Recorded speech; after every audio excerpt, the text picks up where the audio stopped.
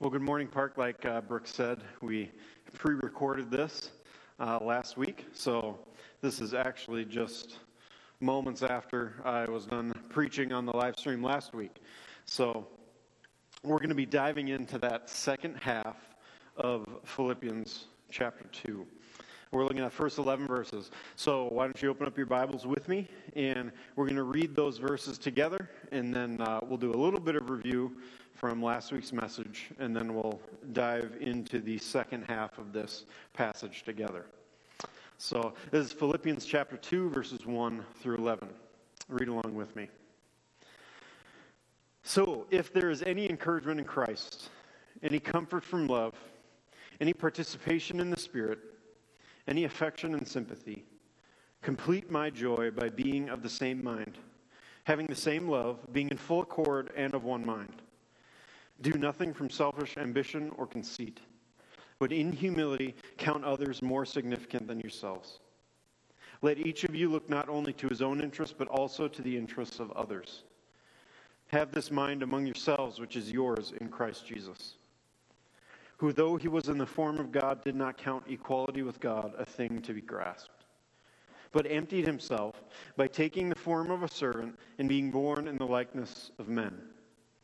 And being found in human form, he humbled himself by becoming obedient to the point of death, even death on a cross.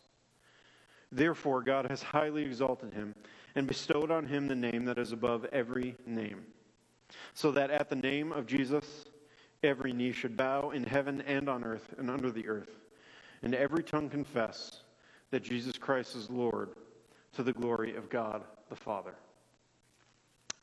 Let's pray. Lord, even though people will be watching this a week after the fact, I pray that you would fill me with your Spirit, help me to speak with clarity, and open up your word to those who hear this message. In Jesus' name, amen. So last week, we looked at the first part of this well-known passage. Paul encouraged us by reminding us of some of the characteristics we have as Christians in union with each other and the Spirit. Then he asked us to complete his joy by doing nothing out of selfish ambition or conceit. In humility, we are to count others as more significant than ourselves. And we can do this by looking not only to our own interests, but also to the interests of others. In short, to summarize last week, your life calling as a Christian is to serve in every situation. We'll look deeper into that this morning. We looked at a couple practical ways that this could work out in your life. If you want to hear those or you haven't listened to that message, why don't you pause this, because it's not live. You can come back to it. You pause this, go back to last week's message, and listen to it on our website. We had issues with the live stream audio last week, but if you go to our website, parkcommunitymn.com, the sermon will be up there, and you can watch it with no audio issues. So why don't you go back and listen to that to get you up to speed on where we're at now, and then you can hop right back in here to continue watching this one. They're both going to be slightly shorter sermons, so you might be able to get both of them watched in the same amount of time as a normal live stream. So, we were left with a high or maybe a lowly calling to serve. The next part of this passage is of great help. It's a very hard task to live a life of service to everyone you see. But this morning we're going to look at the example that we are to follow, and that actually empowers us to live out this life. The image is Christ and his condescension. We will see it through what was most likely a hymn of the early church. This last little section here is thought commonly that it was a well-known hymn or poem that circulated through the early church. So, let's read this last section one more time before we dive into it. Have this mind among yourselves, which is yours in Christ Jesus, who, though he was in the form of God, He did not count equality with God a thing to be grasped, but emptied himself by taking the form of a servant, being born in the likeness of men. And being found in human form, he humbled himself by becoming obedient to the point of death, even death on a cross. Paul opens up this picture of what Christ did with a reminder and an encouragement for us, again, as he did the last section. He reminds us to have this type of mind, to look at the world the same way that Christ did. And then he encourages us by telling us that this way of thinking is ours for the taking. Believers have received this ability from Christ. Have this mind among yourselves, which is yours in Christ Jesus. Through our union with the Spirit, Christ empowers us to have this mindset and live in this way. That is what he's saying. And it's important that we remember that. You can do this. You can live a life this way. You have the ability to live this way because Christ will help you. He empowers you. That is good news. Becoming a Christian changes the way a person thinks, feels, and processes the world. Christ's Spirit indwells you, and it saturates itself into every aspect of your life. That idea deserves an entire sermon series, but that's what Paul's getting at and reminding us of in verse 5. And he then launches into the beautiful example of Christ. So let's look at it one step at a time. Verse 6. Who is Christ? Though he was in the form of God, he did not count equality with God a thing to be grasped. Christ leads by example. He is not looking to his own interests only, but also to yours. If you remember from last week, look not only to your own interests, but also to the interests of others. He is equal with God. This is one of the things that makes you uniquely Christian. You have to remember this. Most people believe that Christ was an actual historical person. It's nearly impossible historically to argue that he did not exist as a character in history. And most people adore his teachings. You would have a hard time finding someone in their right mind who hates the morality that Jesus stood for. It's very rare. But only a true Christian worships this historical man as God himself. That's the difference. He is God himself and is to be worshipped that way. In verse 6, Christ was so committed to humility and seeking others' interests that he looked at his own state of equality with God and for the sake of others decided to lay it aside. He didn't see it as something to be grasped or exploited or taken advantage of or used.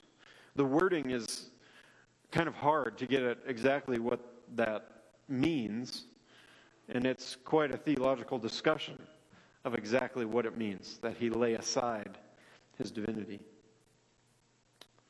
Now, because of this attitude, he did verse 7. But he emptied himself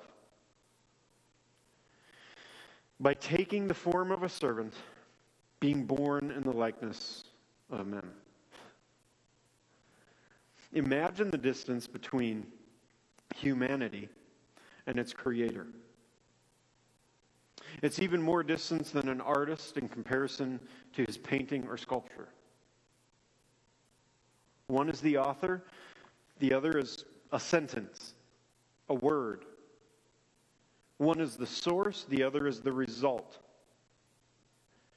One, an unending fountain that is the source of all water. And the other, a single drop, just a reminiscence or a glimpse of what brought it about. Looking not to his own interests, but yours, the Creator became one of the created.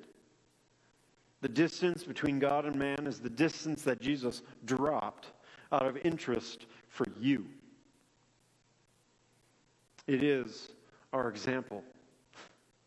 In humility, considering others more significant than yourself, look not only to your own interests, but also to the interests of others, just like we see Christ doing. If he did it, you can too. In fact, he empowers you to. It goes even further.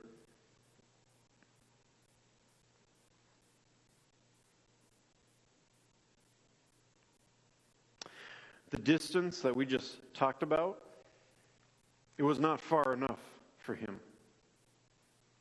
He had to go lower. He had to show even more humility. So he became a servant to all.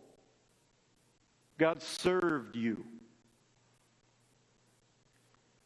Christ gave you the example of service that transcends.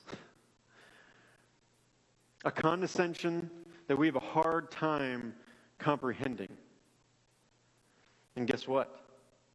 He empowers you to do the same thing.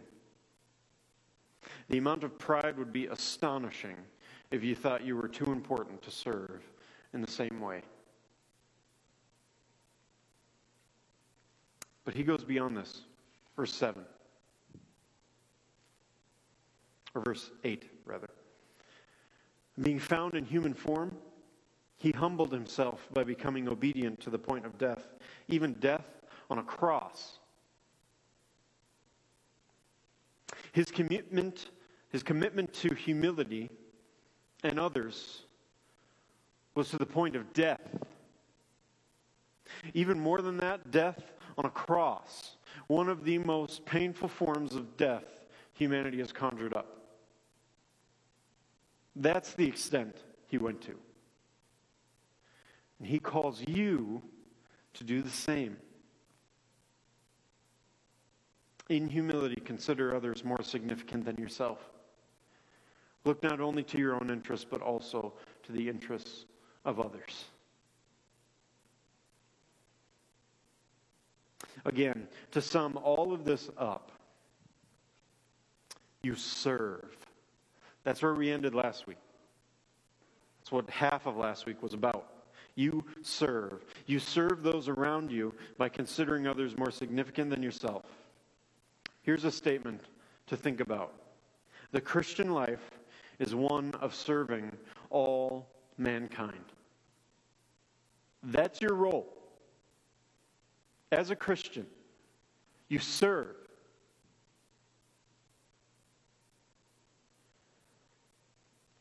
We see Christ's example of how we go about this. And let's look at a few things that we can see in this example. Number one, these aren't in any order. They're just in the order that they appeared to me.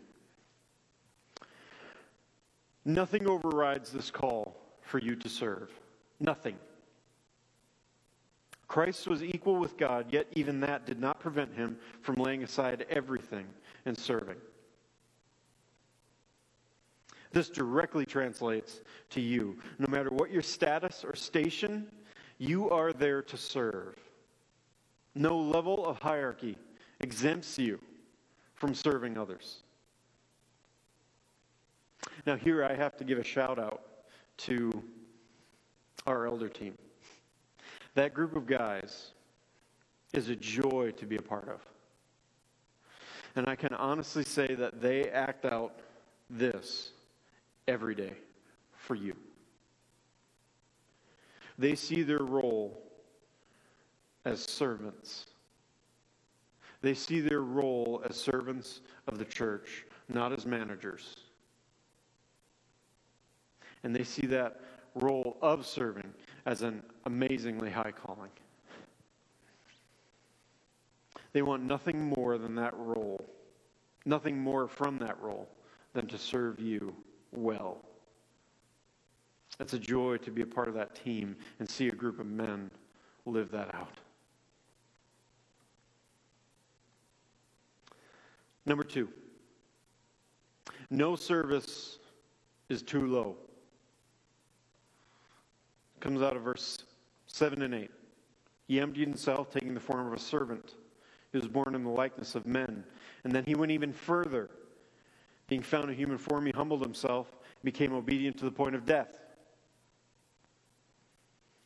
Jesus left heaven and laid aside his divinity to come rescue you. There is no call to service that is below a Christian's status. None. Because your status is servant to all. Number 3. Nothing is too costly. This is a hard one. Serve with abandon. Now, remember, you do need to look to your own interests. My example last week still holds true. It does no good to end up homeless while trying to help the homeless. But don't let caution paralyze you. Listen to wisdom, listen to caution, heed it, weigh it, but then act. Don't be paralyzed out of fear of getting hurt by offering yourself. Sacrificial love and service is at the heart of what it means to be a Christian. And if you avoid it out of fear of pain, you will miss out on a central experience of your faith. Sacrificial service. Throw yourself head first into serving others.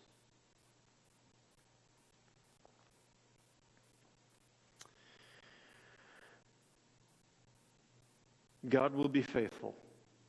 If you are Christ-centered in your mindset and other-centered in your activity, you will not fail. Even if you're killed. Isn't that the example we see?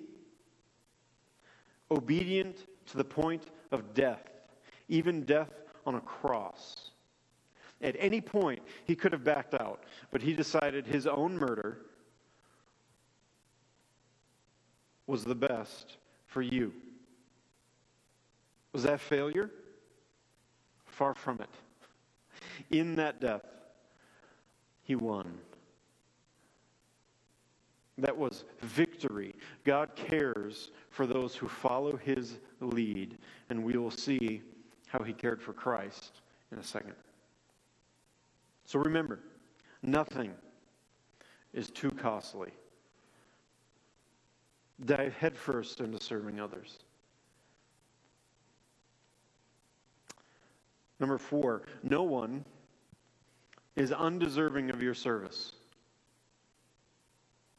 We see this most clearly between ourselves and Christ. I did nothing to deserve the gift that he gave me. I did nothing to deserve salvation. We did no good deed to prompt Christ to leave heaven on our behalf. None. In fact, quite the opposite. While you were yet a sinner, Christ died for you. An enemy. You received this undeserved. Do not then turn around and require something from anyone that qualifies them for your love and service. Freely you received, freely give. There are no conditions that need to be met for our service other than proximity. And even with today's technology, sometimes you don't even need that. If you are near them, you serve. Whether they deserve it or not, whether they want it or not, you serve. Maybe even more so if you feel they don't deserve it, because that more deeply shows the love of Christ. So, what do I mean by serving? What types of serving? Maybe you think I should have talked about this first. What kind of serving are we talking about? Well, it's not that simple. Christian service takes on as many different forms as there are different Christians. It can look like anything. It's different in any circumstance, and it's different for every person. It depends on how you're wired. God's gifted each one of us differently. Could look like prayer, counseling, dinner, housing, groceries, financial help, just time, spending time with people. Bible study, helping someone go through a Bible study. Help with a project around the house or even bigger project. Could look like joining a protest or just writing and producing material that make people think about what God's doing in the world. Anything. God will lead you into the most fruitful way for you to serve people in the gospel. He will lead you. He knows how you're wired. He made you. The only thing you have to do is start. Start doing something. My mom always used to say, God doesn't steer a parked car. And even though it's simple, God can do whatever he wants. But the idea is true. You want God to start revealing things to you, start working through you, start doing things for him. And miracles will happen.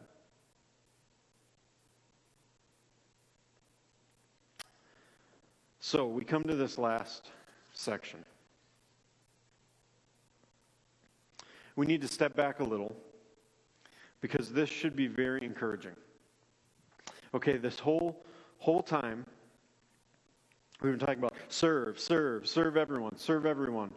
Do nothing from selfish ambition or conceit. Count others more significant than yourselves.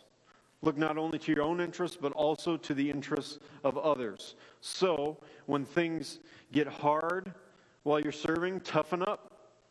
Grow some thicker skin. You're doing a good thing. Get over yourself. Stop thinking about yourself. Right? Wrong. That is the wrong attitude.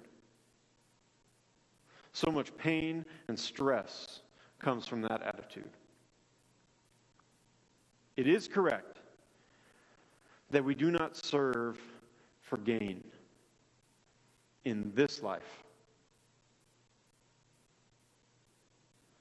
Look at the ending.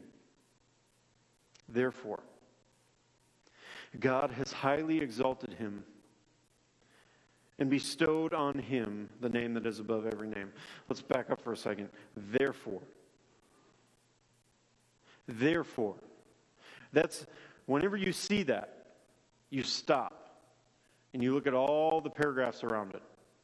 This is probably one of the most important words for you to understand. Therefore, because of everything we've just talked about, because of all the obedience, all the humility that Christ demonstrated, therefore, God has highly exalted him and bestowed on him the name that is above every name, so that at the name of Jesus every knee should bow in heaven and on earth and under the earth, and every tongue confess that Jesus Christ is Lord, to the glory of God the Father.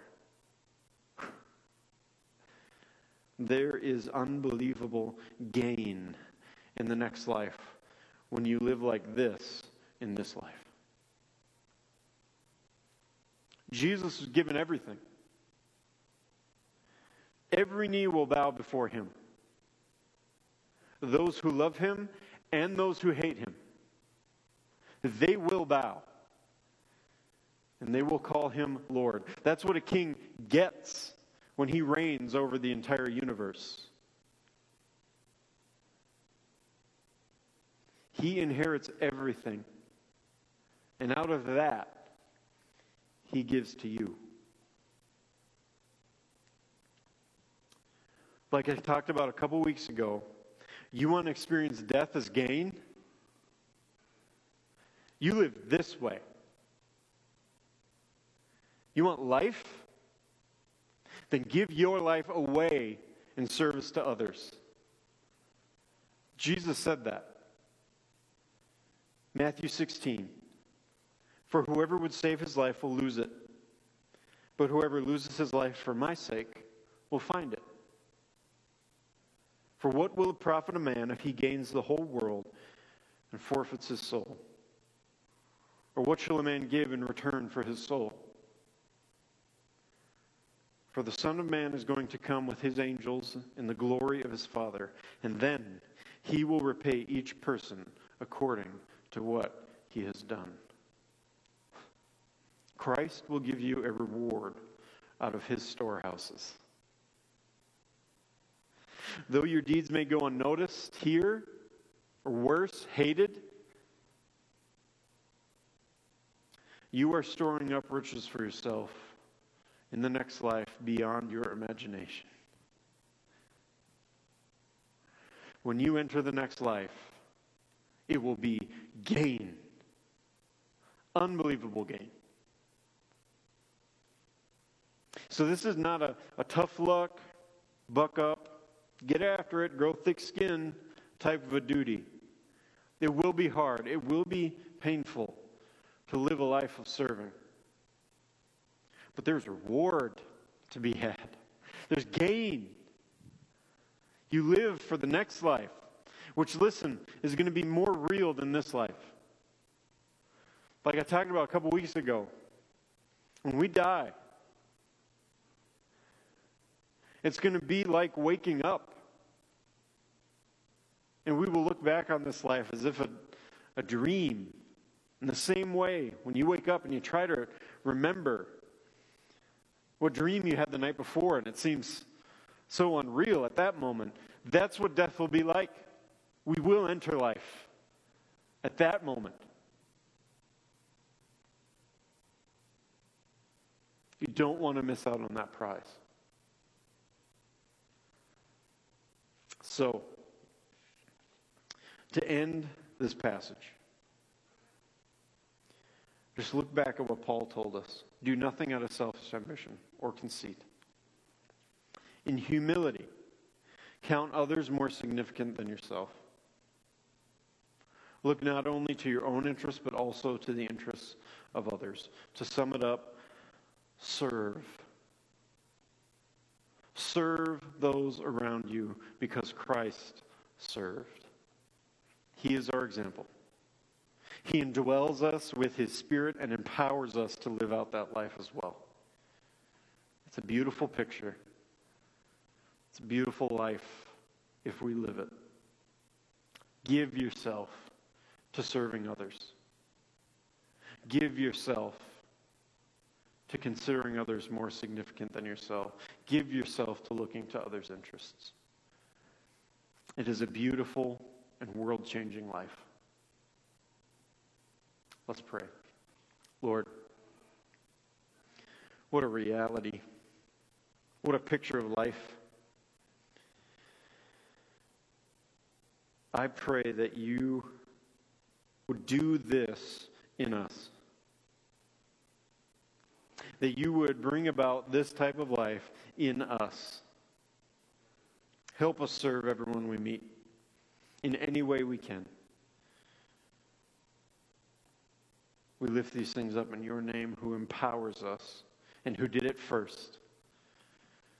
We love you, Jesus. Amen. Well, thanks for watching this morning. Couple closing things. Next week is our first service regathering together. We're looking forward to it. We've been doing a lot of prep work. I think the building is ready.